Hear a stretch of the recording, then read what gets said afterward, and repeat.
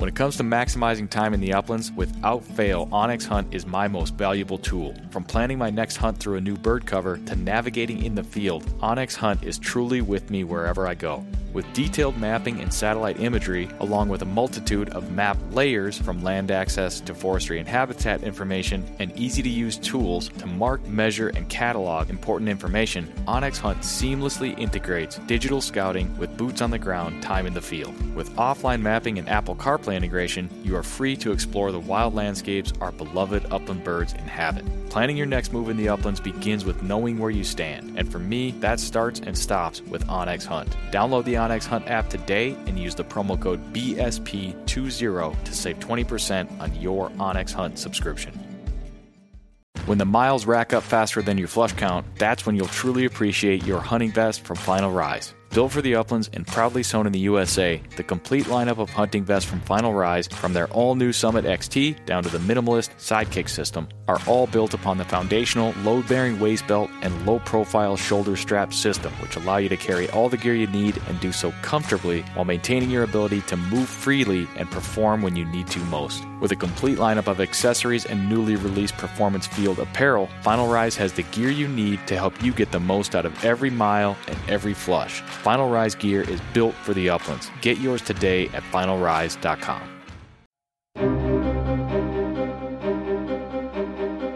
Welcome to the Project Upland podcast, where we discuss all things upland hunting. We plan to take you into some of our favorite bird covers as we talk to the people that hunt them and the organizations that support them. We'll also break down the dogs, guns, and gear used to pursue them, and of course, we'll share the stories that celebrate this American tradition.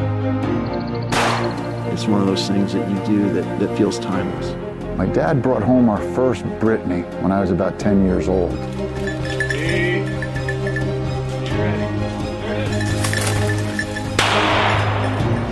The red gods are calling, and I must go.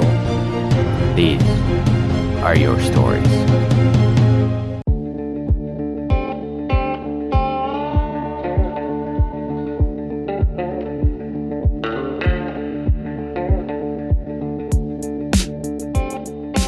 You're tuned in to the Project Upland podcast. I'm your host, Nick Larson. Welcome to the show for episode number 51. The Project Upland podcast is brought to you by Pine Ridge Grouse Camp, the premier ruffed grouse and woodcock hunting experience located in northern Minnesota. Find out more about the Pine Ridge experience at pineridgegrousecamp.com. And by Dogtra Collars. If you're in the market for a new tracking and training collar, I suggest you check out the 2700 T&B from Dogtra. This is a fully capable training e-collar with Nick and constant stimulation, as well as a high-performance pager, aka vibration. You've also got the tracking beeper with 3 different modes for all of your hunting needs. Find out more about the Dogtra 2700 T&B at dogtra.com. And by Gordy & Sons Outfitters. That's right, Gordy & Sons Outfitters, the finest store for hunting and fishing clothing, sporting art, fine jewelry, and travel gear. At Gordy & Sons Outfitters, they have what you need to get you to where you are going. And finally, by Eukanuba Premium Performance Dog Food for sporting and hunting dogs. Premium performance dog food from Eukanuba is made with the highest levels of protein and fat to promote lean muscle and sustained energy for peak performance for your bird dog. Find out more about Eukanuba Premium Performance Dog Food at eukanuba.com. All right, this week's winner of the podcast giveaway is William McKinney. William shared one of our podcast posts on Facebook. Thanks for sharing, William. We'll be in touch, and we'll get you a Project Upland t-shirt real soon. Anybody out there listening could be next week's winner of the podcast giveaway. All you got to do is make a meaningful contribution to this show by doing any one of these things. Leave us a rating, leave us a review, subscribe to the podcast, share the podcast post, or send us some feedback, including guest suggestions. Love to hear from my listeners. You can send me an email anytime at nick.larson@northwoodscollective.com. All right, before we jump into today's episode, just a quick heads up that I officially found out yesterday. Project Upland, including myself and a few other trusted and well-known representatives of the brand will be at Pheasant Fest in Schaumburg, Illinois. Super pumped about it. I'm going to be in Chicago for Pheasant Fest coming up in February. I've been to Pheasant Fest once before. I had an absolute blast. It's a phenomenal event. If you are anywhere near or in that area, you got to go and you got to stop by the Project Upland booth. We'll be there. I hope you will too. We'll give you some more information on booth numbers and where we'll be and all that good stuff. But stay tuned for more. Project Upland will be at Pheasant Fest. All right, this is a fun one today and an important one. If you love the American woodcock, you will appreciate today's episode with Dr. Eric Blumberg. He's a researcher and professor out of the University of Maine. He, along with some of his colleagues and students, are doing a very important project researching the eastern seaboard woodcock migration. We talk all about it today, including a bunch about Eric's background as he grew up a Midwest ruffed grouse and woodcock hunter. He spent some time out west during the course of his studies and education, eventually wound up out in the Northeast in Maine. We talk a little bit of bird hunting, and we talk a lot about woodcock migration research. I hope you enjoy it. Let's get into today's show, and welcome to the Project Upland podcast, Eric Blumberg.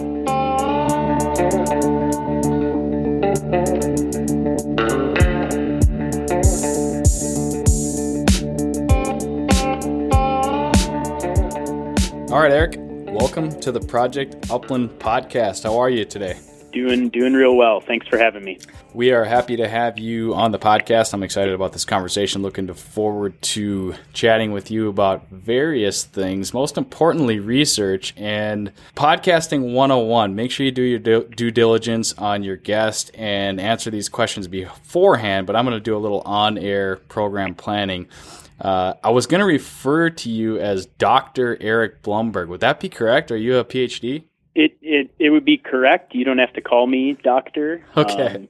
Eric is just fine, but no, that's correct. Yeah, I received my PhD in 2012 from the University of Nevada. Awesome. All right. Well, good to have that squared away. Congratulations on that. And that is a little background for the listeners. So with that, I think that's a good place to sort of jump in, and maybe I had pre-planned that segue. I'm not sure. But why don't you tell us a little bit about where you're from originally, which we'll get into, kind of where you're at now and what you do, and then that will lend itself to our conversation today. Sure. So I'm originally from Stevens Point, Wisconsin, and grew up there, attended the University of Wisconsin in Stevens Point, sort of did a back and forth across the country, getting various graduate degrees and professional positions, and then ultimately landed here in central Maine. And I live in Old Town, Maine, and I'm an assistant professor in the Department of Wildlife, Fisheries, and Conservation Biology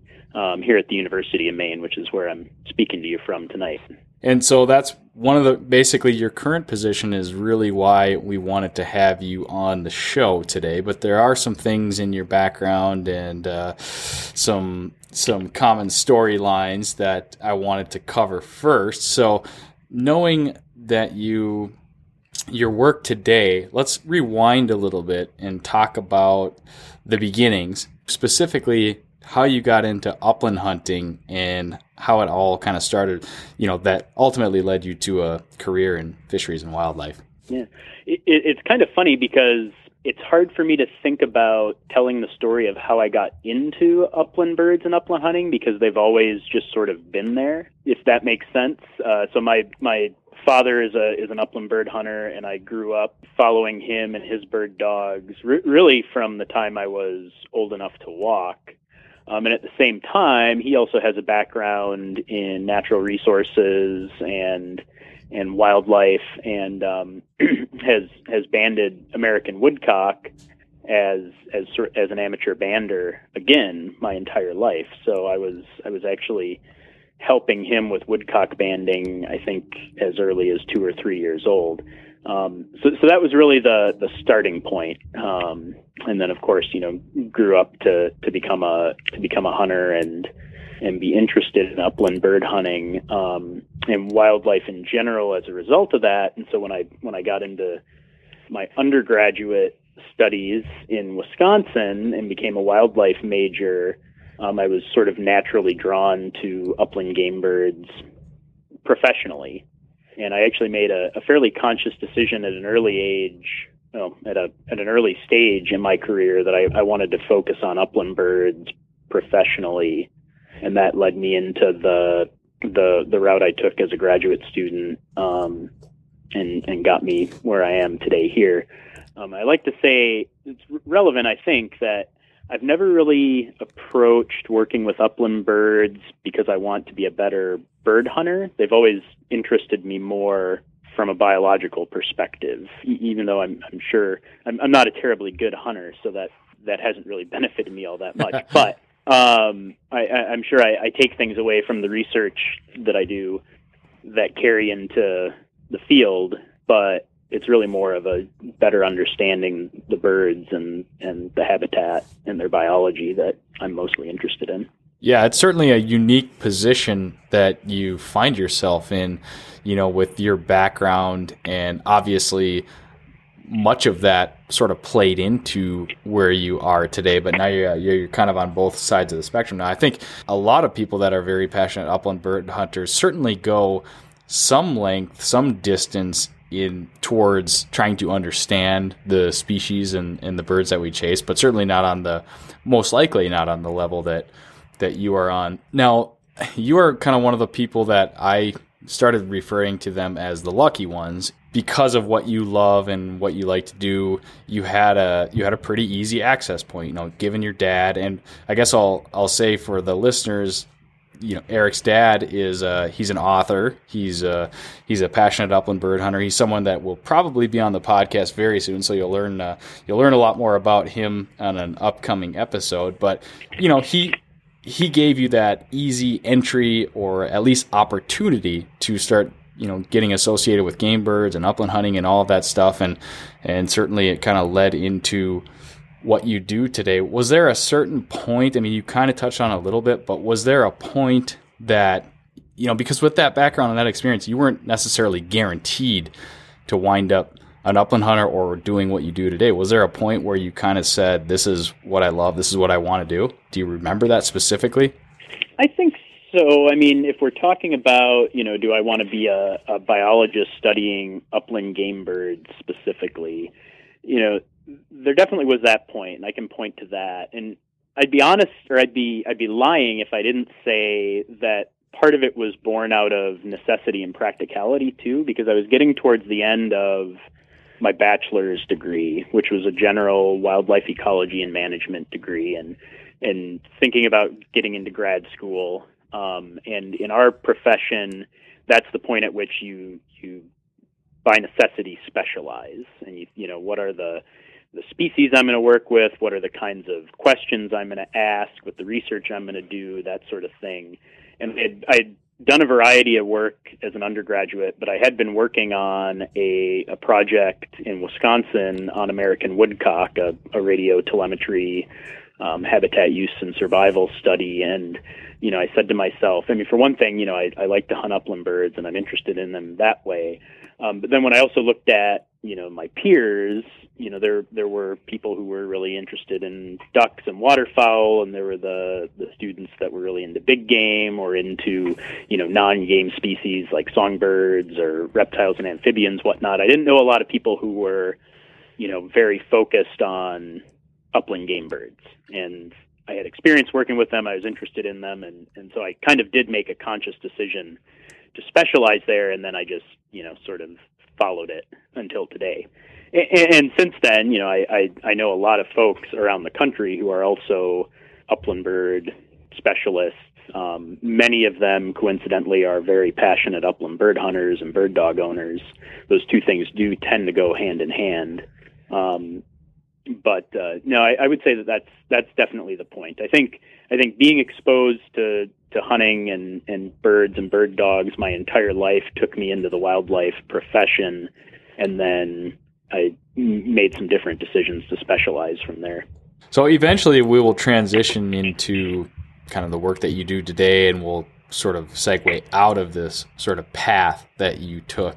But before we leave it, I'd like to at least sort of get your opinion, and in hopes that maybe there's somebody out there listening that they're not quite as far along in life as maybe yourself or myself, and maybe they have aspirations of becoming a upland bird biologist or somebody sort of that is in your field. Is there a clear path, or do you have advice for that person on some things that they could consider or maybe look into, if they're a little bit, maybe they're not in school yet or they're getting close to that point?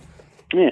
Our profession is definitely one where getting a college degree is the first step. And so if a person is to the point where they think, that's the direction I think I want to go, and assuming we're talking somebody that is either just starting college or is a high school student and starting to think about these things, looking into whether the universities that you're considering have programs in wildlife ecology or environmental science, something along those lines, is a good first step. And then, if you're on the fence, contacting those departments and talking to them and learning a bit more about what they offer and what their curriculum is and that sort of a thing. And then, if you've gotten to that point and made that decision, I want to make this my career, and you're interested in game birds specifically, definitely seeking out opportunities to either volunteer on or get summer employment working on projects that involve upland birds, so you can get that firsthand field experience. That's definitely critical. And some of those things you can start, even before you enter college, if opportunities are available to you locally. So, sending an email or giving a call to your state upland game bird biologist or a biologist with a nonprofit organization like the Ruffed Grouse Society or Pheasants Forever or the National Wild Turkey Federation, and asking for opportunities to get involved with projects they may have going on, if they're looking for volunteers, would be a great option too.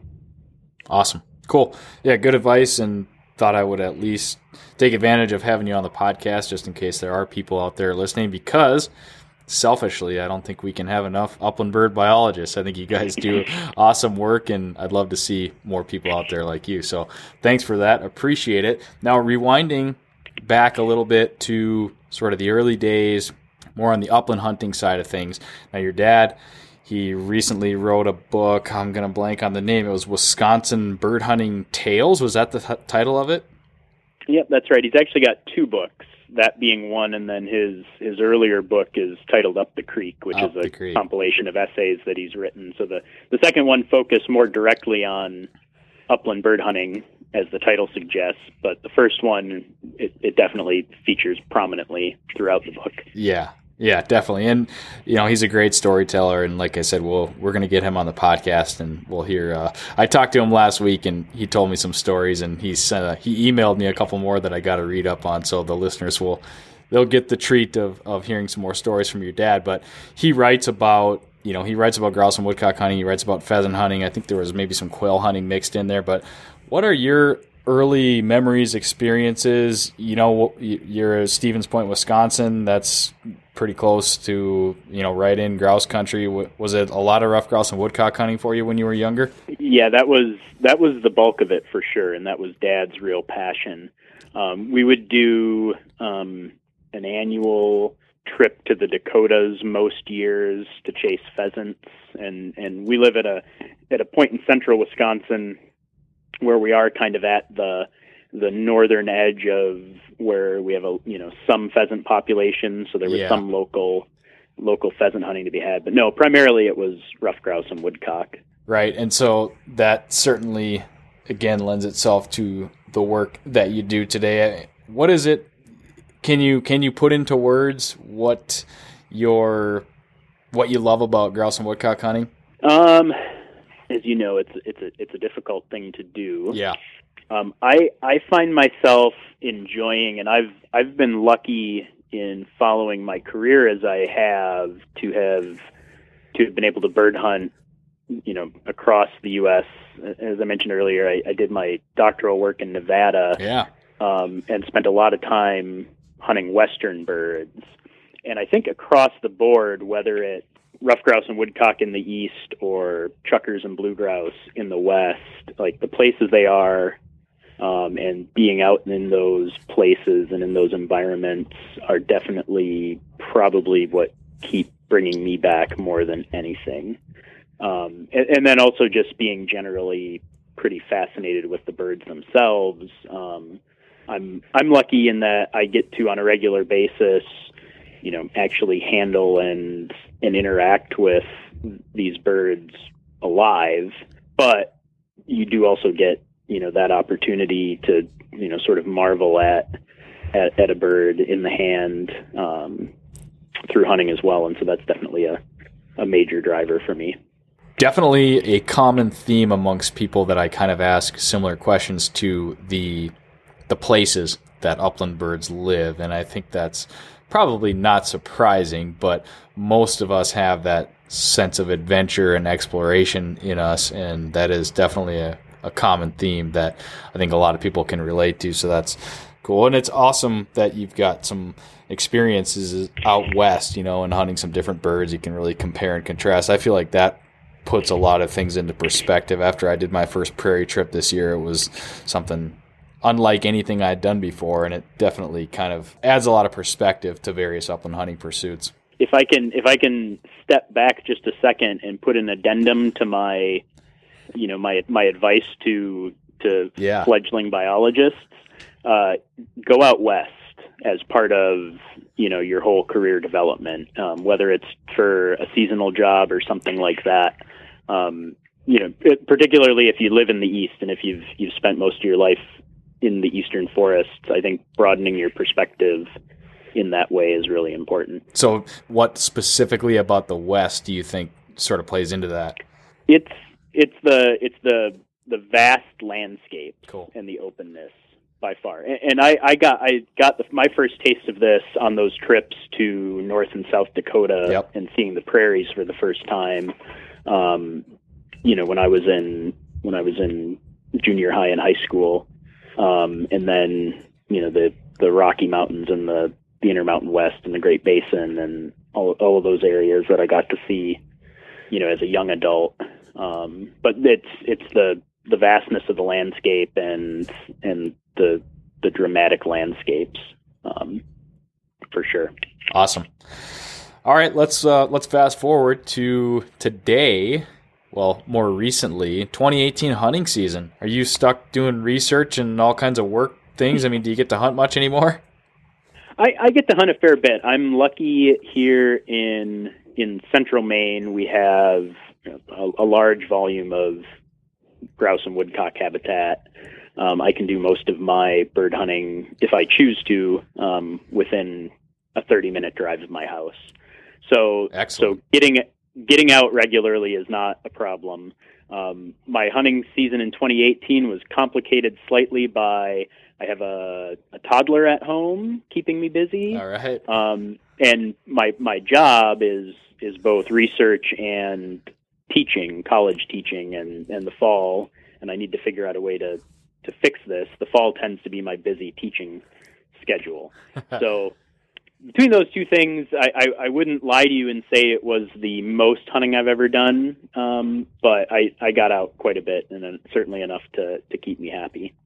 Well, that's good to hear, and it's good to hear that you are well positioned geographically in the sense that you can take advantage of some half days and some shorter periods, and you can get out and do it. I think that is very helpful for somebody that wants to live a normal life and raise kids, and you're going to be busy, but in order to take advantage of those short opportunities, that's good. This will be kind of interesting, I think, because we've certainly talked at length about grouse hunting in the Great Lakes region on this podcast, and we have a good listener base here, but I am not so familiar with grouse and woodcock hunting in Maine, and I know that it's definitely a go-to location for a lot of people, so I think it would be unique to have your perspective as somebody that's hunted a fair bit back here in Wisconsin, and now you've hunted out there. Compare and contrast the two locations. I mean, what are the similarities? What are the differences? Yeah, you could blindfold a person and drop them in both places, and at first glance probably have a tough time telling the difference. Interesting. But when there are some fine details that you would notice. We don't have a huge aspen base here in Maine. Both species of aspen are present, but we don't tend to see the big contiguous aspen stands that you get in the upper Midwest. We also tend to have, and this is all in generally speaking, Sure. We tend to have a lot more conifers in our grouse cover here. So we have a lot of spruce and fir and hemlock and pine. More so, I think, than at least the cover I was used to hunting in Wisconsin. So those are two big differences. We also have, as a major component of our hardwood forest here, American beech, which is not a species that was present in Wisconsin. So I wasn't used to that. And it can factor in quite a bit. Not this past season, but 2017 was a big year for beechnut mast, and it definitely changed where you were likely to find birds, especially in October. So there's that as a component too. Kind of zooming out a little bit more, like where I live in central Maine, we are at the southern edge of what turns into massive tracts of commercial forest land in northern Maine. And so it's almost all, and I think with a few exceptions, all of the covers I hunt are on private land that's generally not posted for trespassing. And so it's publicly accessible in Maine based on our land access laws. And a big chunk of it is property that's owned and managed by a variety of different landowners, but for producing forest products. The contrast to that in the upper Midwest is we certainly have some of that private commercial forest that is open to public access, but there's a much bigger role for state, county, and national forest land in the Midwest. So that's another big difference. And we have some of that here in Maine. We don't have much national forest, but we do have state wildlife areas. We have state-owned forest land and a variety of other smaller, more public land sources. But definitely the major amount of grouse and woodcock cover in the state is on private forests. Got it. Interesting. So one thing where my sort of perception was wrong is that you said that both species of aspen out there are present, but I kind of assumed there was a ton of aspen, and that's kind of what a lot of the commercial logging and forestry was. So it sounds like that's maybe not the case. No, it tends to be more softwood driven here. The spruce, the fir, pine. I mean, they certainly are cutting hardwood, but our forests tend to not come back in aspen-dominated stands, even after a clear cut. So we tend to see a lot more birch, a lot more other hardwoods like maple, cherry, and again, there is aspen mixed in too. Sure. So it's definitely, I am sitting here in a building at the University of Maine that's half full of foresters and people that understand the forest products industry much better than I do. And so I won't dig into the fine details of the differences in the forest economy of Maine versus Wisconsin, but there definitely is a difference in how the forests are managed for forest products between the two places. Right. So this would be kind of interesting, getting down to the kind of that micro level. Let's say you've got an afternoon to go hunting. It's late October or it's peak season. Leaves are 80% down. What kind of cover are you going to go find in Wisconsin? And then what kind of cover are you going to go find in Maine? I didn't realize this was going to be a quiz. In Wisconsin, it's a bit of a trick question to answer. If you said it's an afternoon and I only have an afternoon and I'm in Wisconsin, and I'm presumably at, my parents' house in central Wisconsin, it's going to be it might actually look a bit more like something here in Maine, because where we live, we are at a bit of a we're kind of at the southern edge of where you get into the North Woods. And so we do have, we have a fairly large state wildlife area near us that has big chunks that are managed for aspen. And so certainly the ability to go and dive into a, 100-acre aspen stand is there. Yep. Or I could go down the road and knock on the neighbor's door and get permission to hunt, their creek bottom that I know because I've been hunting it my whole life has grouse and woodcock. So in that sense, I could kind of do something very similar to what I might do here in Maine. Sure. But here in Maine, it would be, I tend to focus a bit more on, I still focus on local areas that are primarily commercial forests. I tend to look for, I really like getting into places where the logging roads are gated so that I can, get behind the gate and put some boot leather down and get away from the road. And that's usually my preference. Got it. Now I'm making an assumption here, but I don't know this for a fact. Do you have dogs of your own these days? I do. I have one bird dog presently, which is a German Shorthair, which comes from the line of German Shorthairs that my dad has been breeding for my entire life. And he's 11. So he's getting up there. Yep. And it'll probably be time for a replacement here soon. But yeah, I do. So I have a male German Shorthair named Sue. Well, the good thing about when you do need a new dog, you know who to call. It's true. All right, man. Well, that's awesome. I wanted to get a little bit of background and some story on kind of your upbringing and how you got into upland hunting and how you found yourself today. But ultimately, we wanted to have you on to talk about the Eastern Woodcock Migration Project that you're working on. So I'm just going to stop right there and let you take it a little bit. Give us the high-level overview of your current work and sort of what we're hoping to talk to you about today. So this is a woodcock research project that is going on its second full year, and the centerpiece of the project involves using what is pretty newly developed animal tracking technology to be able to follow woodcock throughout their annual migration. And when I say tracking technology, it's global positioning system, GPS tracking technology. So the same, fundamentally the same kind of technology that many of us use on our bird dogs to follow them in the field. We have equivalent tools that we can use to follow wild animals. Our project is not the first to ask these kinds of questions. There was a seminal study recently done out of the University of Arkansas looking at woodcock migration using satellite transmitters, and it was primarily focused in the central region. So they were marking birds in Texas and Louisiana on the wintering grounds and in the upper Great Lakes, and then using these tracking devices to actually follow the bird or through its entire migration. This is something that's been fairly limited for a bird like woodcock.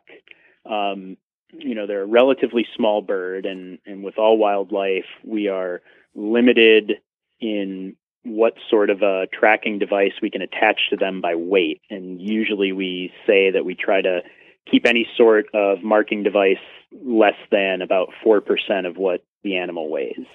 And so it's only been really in the last, even like 5 years, that the devices being produced, which have, in the case of the ones we use, a GPS chip, really basically the same as what would be in a smartphone. And then, of course, it needs a battery, and the battery tends to be the thing that adds the most weight to the transmitter.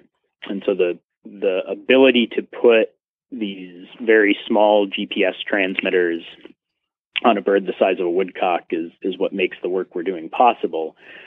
The relevance of it is, this is, now for the first time, we can mark a bird, say here in Maine, with a tracking device, and the way the units we are using function, they have both the GPS chip that collects the location of the bird, and then they also have an ability to transmit that data that's collected to a global satellite network called the Argos network that retrieves it off the bird and then via the internet sends that data to us.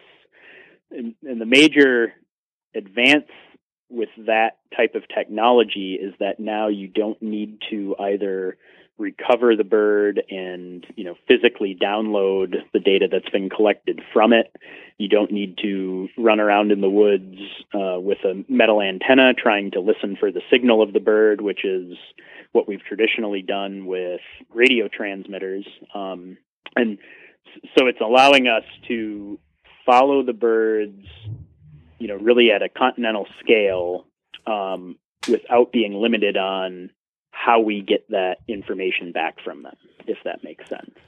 So we initiated this project. It's a cooperative, and we call it such. We're working with state biologists from across the eastern U.S., the U.S. Fish and Wildlife Service, Environment and Climate Change Canada, and I mentioned the work that had been done in the central region, and we are effectively trying to replicate that along the eastern seaboard.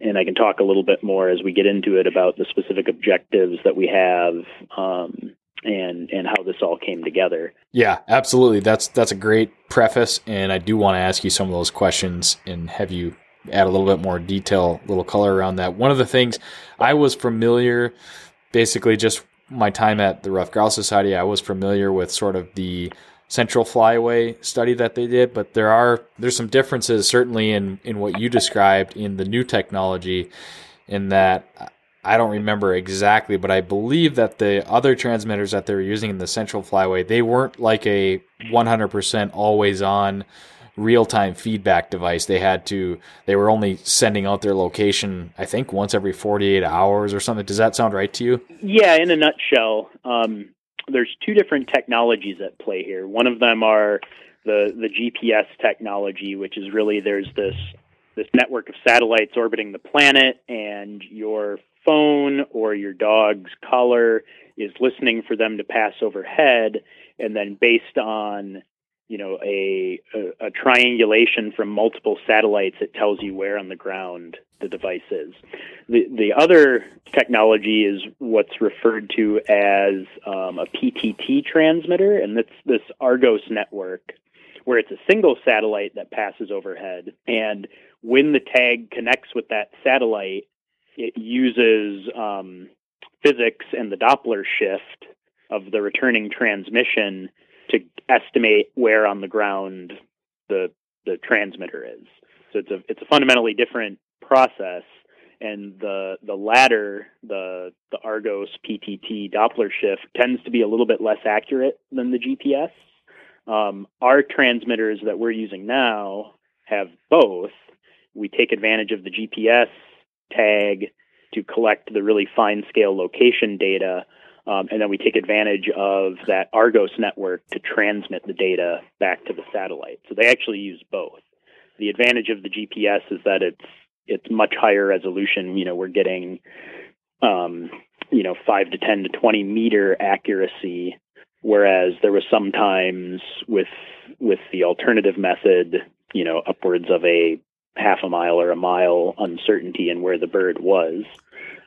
They did in the central region project, they were able to start using the GPS tags. I think towards the end of their project is when the technology got to the point that it was small enough to put on a woodcock. And so we have the advantage in our current project of being a few years later, and the technology just keeps improving. And that's what allows us to work with both of those two things and integrated in a single tag.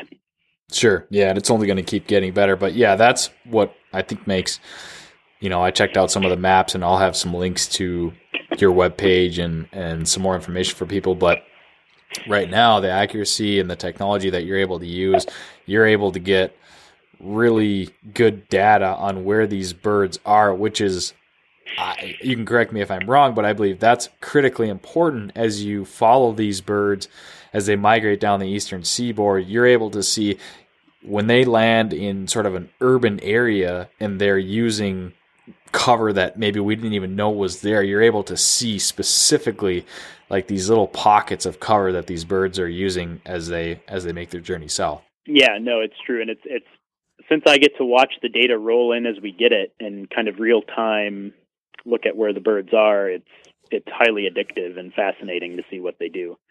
The tags work in such a way that we program them for a specific frequency of locations. Typically, we're getting a point on every woodcock every day. And then after every third location, it listens for the satellite to pass over and transmits the data. So it's not quite real time, but it's almost real time. Sure. It's every 3 days or so, we're hearing from the birds. And they are still limited by battery size and life expectancy. So we're getting anywhere from 3 to 4 months to as much as 6 to 7 months. We can put slightly larger tags on the females because they're bigger, and that gets us a bigger battery and a longer lifespan. But we are able to essentially follow a individual bird throughout at least one, if not multiple, migrations from the north to the south and back again. Are these batteries, did you touch on this? Are they using solar power? The tags that we use are not using solar okay. power, and that's one of the differences. Many of the satellite tags that are used for a variety of species are solar powered. And I don't have I couldn't tell you why the company that produces them does not put solar on these. I mean, adding a solar panel adds weight to the tag. Yep. And then also when you're dealing with a bird like woodcock that, live in forests, and during some of the year there's a canopy.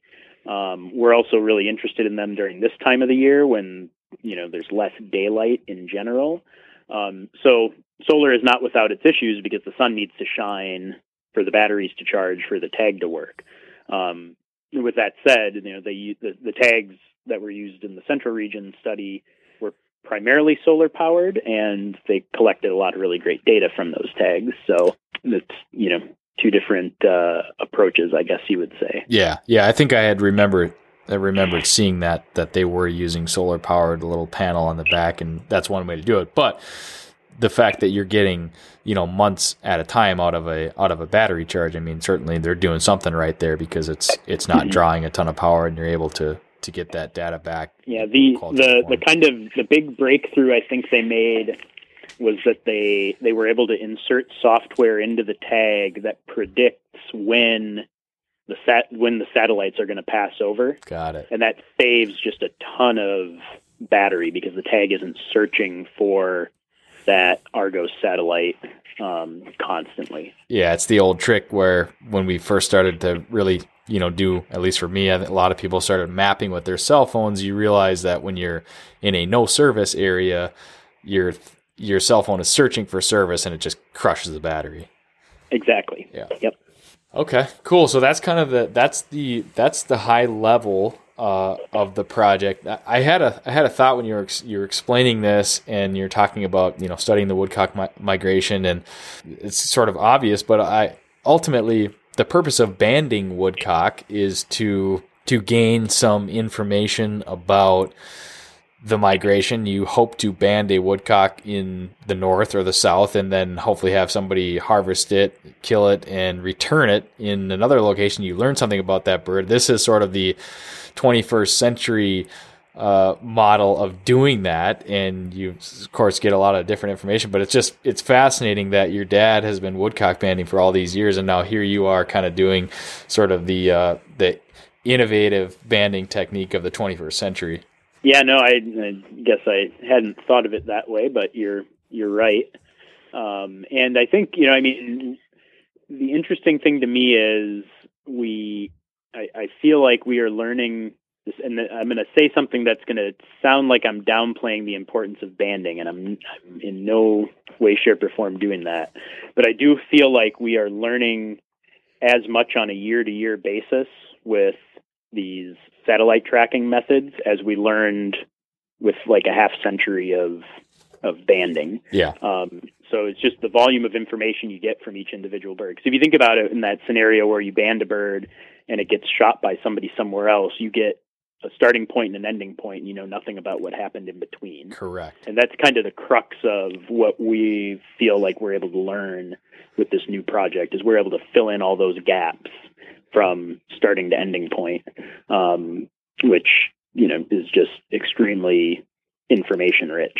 Yes, absolutely. Yeah. And I've had that conversation with people, you know, with the GPS technology. You know, somebody could be quick to say, well, why would you even bother banding if we can do this GPS stuff? But I think, as you alluded to, there are, I believe there are other intangible things with woodcock banding and the opportunity that it represents to sort of allow, you know, volunteers and other people to get involved with it. And I just think there are a lot of other things going on with banding, and not to mention the actual banding and hopeful return of a band, that information as well. So I think, like you said, not trying to downplay that at all, but it's very cool to be able to put technology to work and sort of get the story in between points A and B. And not to get into too much technical detail here, but the direction, my goal, and where I really hope to go with this project is to be able to get all of this really fine-scale information that we can collect with these GPS tags, and then integrate that with the half-century plus of banding data that we have, which is useful for things like understanding what the annual survival of woodcock is, what the harvest rates are, and meshing those two things together. That's very much a goal of our project, is to bring those sort of like bring, you know, the old and the new together. Yeah, definitely. All right. So sort of moving on a little bit to, you've touched a little bit on the goals of your research, but, you know, I'm out of my league here talking about thesis and hypothesis and scientific theory and that sort of stuff. But when you started this project, was there a hypothesis? Is there something that you're trying to prove? Is there information that you thought that you knew going into it? Yeah, a big driver has to do with migration paths, migratory connectivity, and the fact that these birds, you know, are moving from Canada to Louisiana and everywhere in between, and understanding how all those places are potentially connected to each other, which informs how we have to think about managing the birds. So to give you an example, and we've been throwing around, you know, central versus eastern region. Woodcock are managed by the U.S. Fish and Wildlife Service and state agencies as two population segments, one occurring in the central region that roughly you can think of as corresponding with the Mississippi River, and one occurring in the eastern region, which roughly speaking corresponds with the eastern seaboard, and the Appalachian Mountains sort of split them down the middle. And we've known for a long time from that band return data that birds mostly go from, you know, Ontario and the upper Midwest down to Texas and Louisiana, and that constitutes the eastern, or the central rather, flyway for woodcock.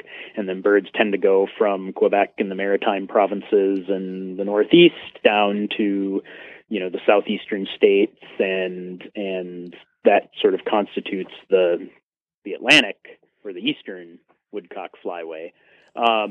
But, you know, we've known from band returns that birds that are marked in Maine sometimes get shot in Louisiana. Birds that are marked in Quebec sometimes get shot in Texas. So we knew that there was kind of that northeast to southwest potential connectivity.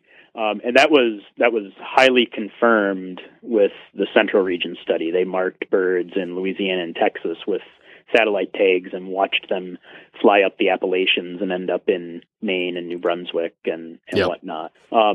What you don't tend to see in the band return data is birds being marked in the Midwest and turning up in the Southeast. So like South Carolina, North Carolina, Georgia. And part of that is because there's traditionally been less marking of birds in the Southeast. So there's a little bit of uncertainty there. You know, do they not really go there, or have we just not marked enough birds to really see it?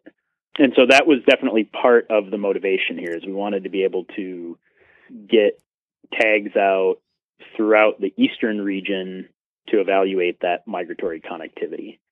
Along the way, we started thinking about all of the other sort of gaps in our knowledge of woodcock migration and where we were poised to learn important things. And we all of a sudden came up with a pretty big laundry list of goals for the project. So to sort of, jump off there, timing of migration is hugely important. And I think bird hunters, especially those who live, in more southern areas, can really appreciate this. If you hit a flight of woodcock, which is, a migratory flight, you're going to have a really good day, right? Yep. And state wildlife agencies and the Fish and Wildlife Service appreciate this, and they know that to the extent they can set, say, the timing of hunting seasons to coincide with that wave of migration, they'll both increase hunter opportunity and then also, tend to target that harvest towards birds that are coming from more northern areas where they have larger populations and probably can sustain a greater level of harvest than, a small local population. So we realized pretty quickly that one of the great things these tags are going to allow us to do is get a really detailed look at when birds are departing, when they're moving, how long are they staying and stopping at a particular location. And then also, as a scientist, I'm interested in what are all the environmental factors that drive that. Is it primarily due to weather? Is it just general seasonality? Those sorts of things. So that's a major objective what we're interested in. And then a third one that I'll just touch on briefly is survival of the birds as they're migrating.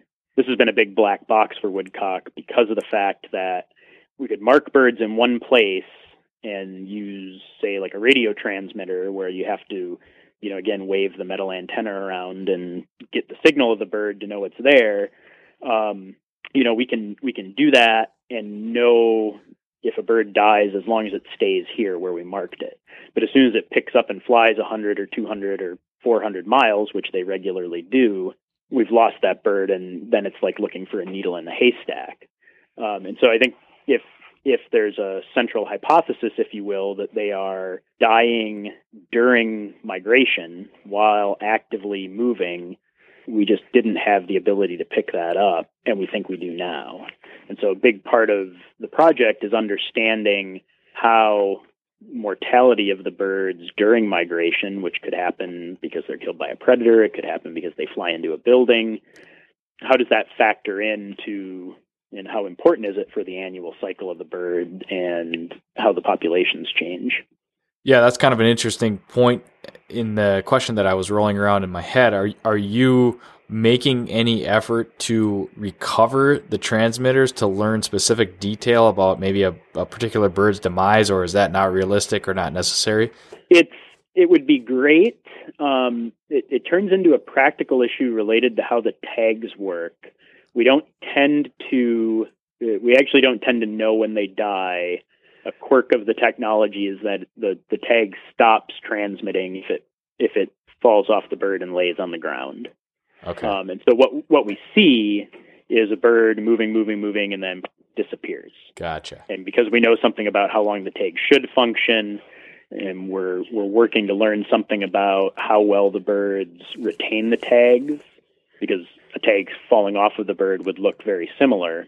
But if we can tease those things out, we can use that information to better understand at what point during that migration do we tend to see birds blinking off the map.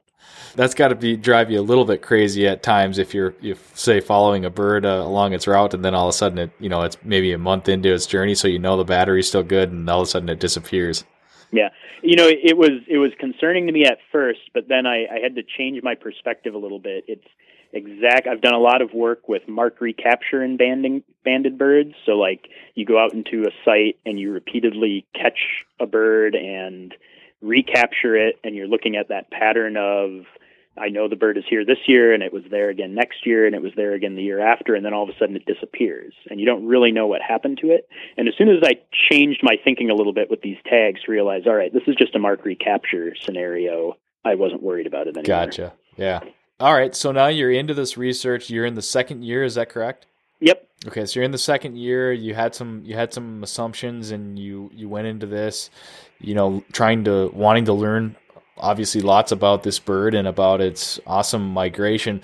What are some things that are jumping out at you now in year two? Some kind of unique things, maybe things that you saw a particular bird do, or, new questions that you have now after you're starting to see some of this data? Yeah. Just to give a small amount of backstory, we started last year with a pilot season. We marked 6 birds here in Maine and watched them go south. And then this year, working with our project partners, we've been able to work in 7 different states, 2 Canadian provinces. We put out upwards of 80 transmitters across that area this fall. And I know you said you're going to link to the webpage, and I would encourage the listeners to go check out some of the information we have there for more details, woodcockmigration.org, and also see who our cooperators are, because they're pretty instrumental to the project. But to get back to your question, the things that have surprised me the most, the flight distances. We have seen birds move upwards of 500 miles in a single night, which indicates that they basically pick up, we think, in the evening, fly 500 miles, and then set down the next day. Which I think we probably had a good inkling that was about how far they could go. And seeing it confirmed repeatedly is pretty amazing. And clearly there's lots of things associated with tailwinds and things like that allow them to do it. But they do it regularly. And then some birds, they pick up and do like 40 or 80 or 100 miles. So there's variation. But what also surprised me, one of the things we're really interested in is what we term stopover, which is that sort of like short duration. I just made a big migration. I've landed somewhere. I need to eat a bunch of worms and refuel and, build back some of those fat reserves that I just burned so I can keep going.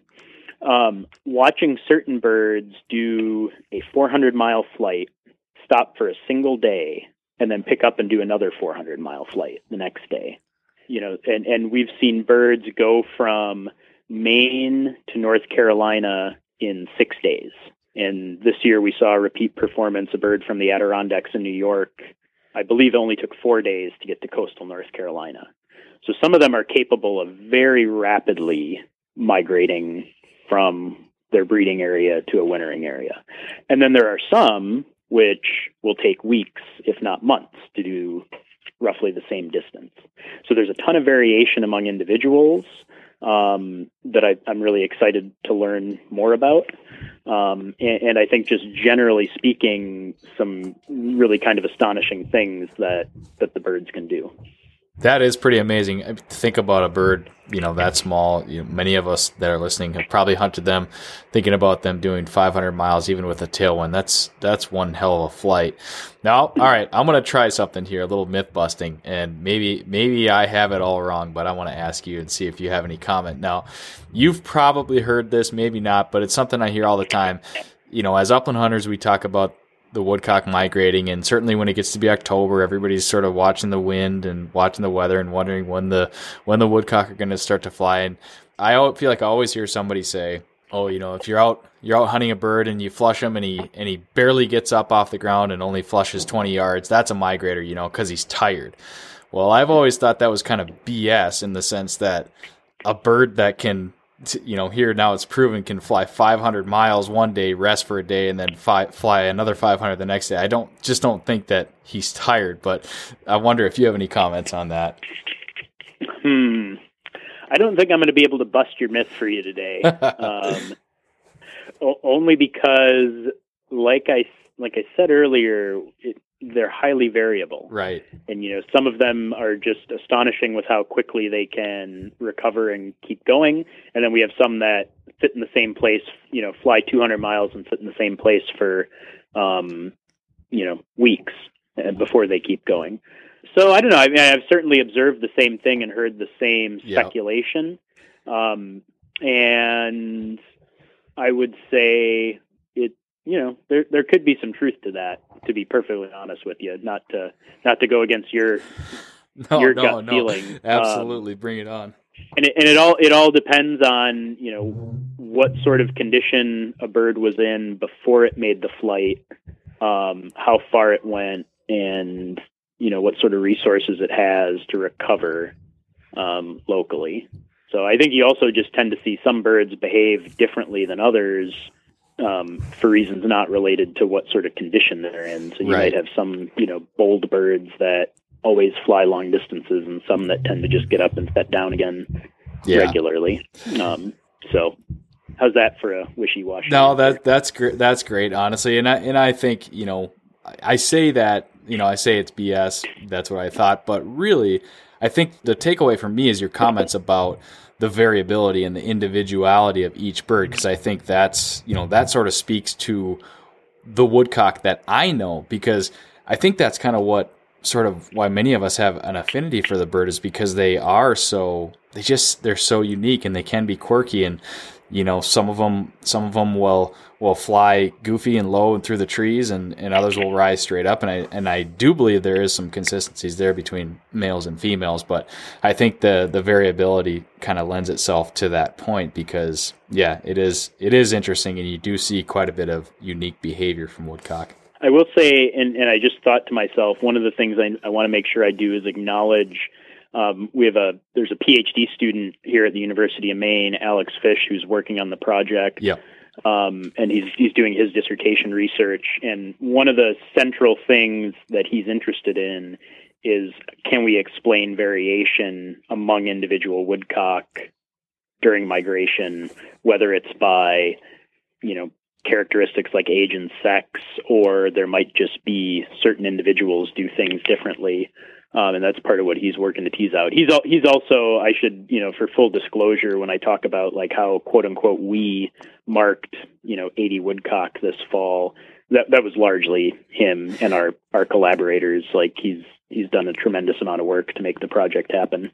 Yep. Excellent. And I'll, if you want, I can add, certain people's contact information. That stuff's available on the website too, I would imagine. So we'll certainly put the link to the website, but we can. It is. Yeah. We have a page that documents all of our partners, including their agencies and contact information. So if you go there and you see that, your state is active, it'll have a link to the upland biologists who are working within the state. And it's certainly important to acknowledge that this is very much a group effort.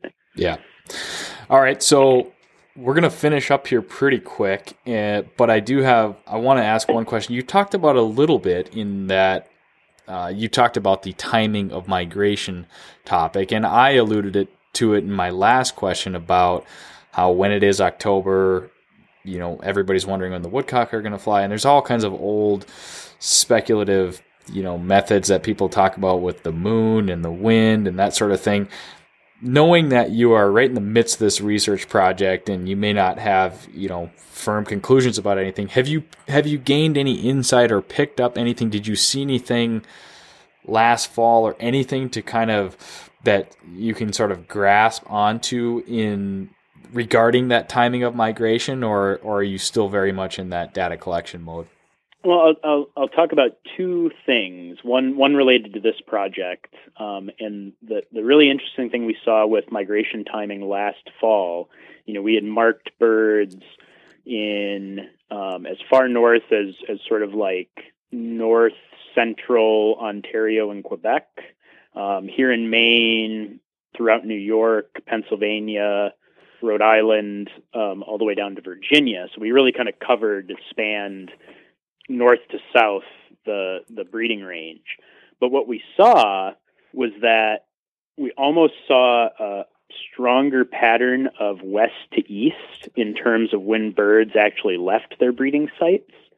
So the birds that were coming from Ontario and western Quebec and northwestern Pennsylvania and western New York were heading south much earlier than the birds that we had marked, say here in Maine, for example, and certainly down in Rhode Island. So something last fall was causing earlier migration the further west you went, rather than here along the Atlantic coast. Interesting. And we'll have more years of data to see if that was a unique phenomenon or if that's consistent.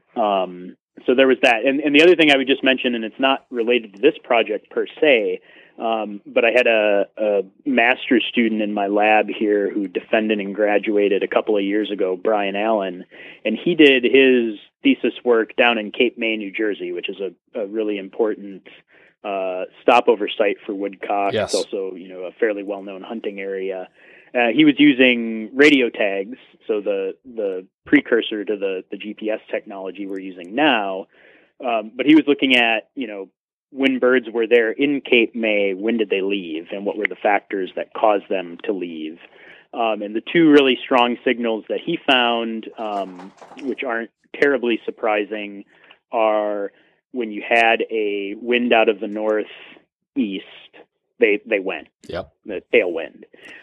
But then the other aspect of his thesis that I found really interesting is he did a lot of work to understand habitat quality throughout Cape May, and it was primarily the birds that were using the best habitat that were taking advantage of those tailwinds. And the birds that weren't necessarily in what we would think of as the better parts of Cape May in terms of stopover habitat, they tended to not be able to leave even when the conditions were good. So it was definitely an interaction there between good conditions for flight, but then also, how is the habitat that you're in, and how presumably well are you able to get ready to go again. Right. So logically that makes a lot of sense in that birds in the really good habitat they're comfortable, they're safe, they're getting good nutrition, and they can just sort of wait it out until they have the right conditions for flight. Yep. Very interesting. All right, cool. Well, I think we covered a lot of stuff at a high level without getting too down deep into the details, but I really do think it's a fascinating project and certainly near and dear to my heart, as it's a bird that I love to observe and, of course, hunt. I'm going to put a link to the website in the show notes so everybody can check that out. But for woodcock hunters and conservationists and listeners of the show, if they want to support or promote this project in any way, do you have any suggestions? What would be the best thing for them to do? Yeah, well, I definitely want to give a serious plug to the Ruffed Grouse Society and the American Woodcock Society. They've been really instrumental in getting the project off the ground. They were our first financial backers, if you will. They purchased the first tags that we deployed in our pilot field season, and they're continuing to contribute in pretty meaningful ways to purchase of transmitters in support of the project. And really, in a lot of ways, the project wouldn't happen if not for RGS.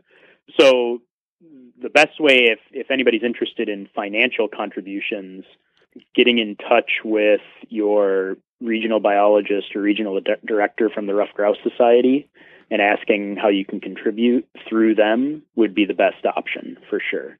And just generally supporting that organization because it's the right thing to do is also a good approach to take. What was the second part of your question? That was essentially it. Just ways to support, and I don't think you guys are you don't need volunteers or anything at this point, right? Not necessarily. Although anybody would be welcome to contact us with more interest in the project. We tend to we work very closely with, and almost exclusively, the work we're doing in the field is in cooperation with state wildlife agencies. And so that would be the avenue to getting involved, I would think, through the local biologist in any of the state that we're working in, because we coordinate the project here at the University of Maine. Alex is very involved in field work, has probably, if not already, soon will have caught more birds in more places than just about anybody. But it's all with our partners with the state and federal agencies that the work happens. So that would be one avenue if people are interested in getting involved or learning more about what's happening in their state. Their state wildlife agency is the place to go. Excellent. Good to hear. And RGS and AWS membership dollars at work. I love to hear that as well. So very good stuff. And thanks for the shout out there for RGS and AWS. Let's wrap it up with that, Eric. I really do appreciate your time tonight. It's a great project. I'm excited to see what else we can all learn about the American woodcock out of this project. It's very cool. You, Alex, everybody else involved, please keep up the great work, and we'll look forward to seeing and hearing more from you. All right. Well, thanks a lot, Nick. This has been a lot of fun. Yep, absolutely. It was my pleasure, Eric. Take care, and we'll talk to you again in the future, I'm sure. All right. Thank you. Have a good one. You too.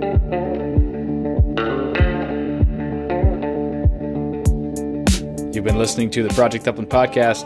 As your host, Nick Larson, I'd like to thank you all for listening, tuning in each and every week. And I'd like to thank our partners on the Project Upland Podcast, bringing you each and every episode of the show. We thank Pine Ridge Grouse Camp, Onyx Maps, Gumleaf USA, and Dogtra Callers. You could be next week's winner of the Project Upland Podcast giveaway. All you got to do is make a meaningful contribution to the show. Leave us a rating, leave us a review, subscribe to the show, share the podcast post, or send us some feedback or a guest suggestion. Appreciate all my listeners. I'd love to hear from you. Send me an email at nick.larson@northwoodscollective.com. Head over to projectupland.com for more great stuff, blogs, articles, gun reviews, book reviews, films, magazine link. It's all there. Head over to projectupland.com. That's it for this episode of the Project Upland Podcast. Thanks for listening, everybody. See you on the next show.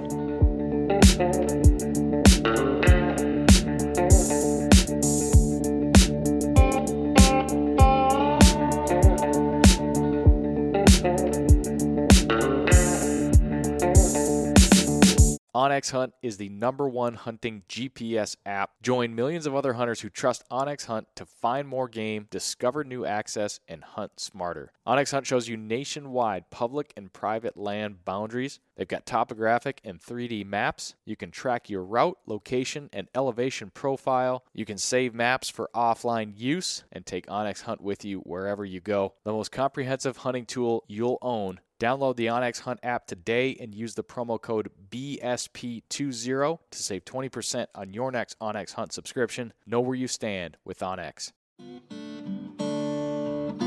Hey everyone, this is Nick from the Gun Dog It Yourself podcast. If you enjoyed this show, then you might want to check out my show as well. We highlight and break down the ins and outs of training your own hunting dog. Whether it's a bird dog or even the occasional hound dog episode, we cover all topics related to hunting dogs. Check out Gun Dog It Yourself on any podcast streaming platform and hit the subscribe button to be sure not to miss any future episodes.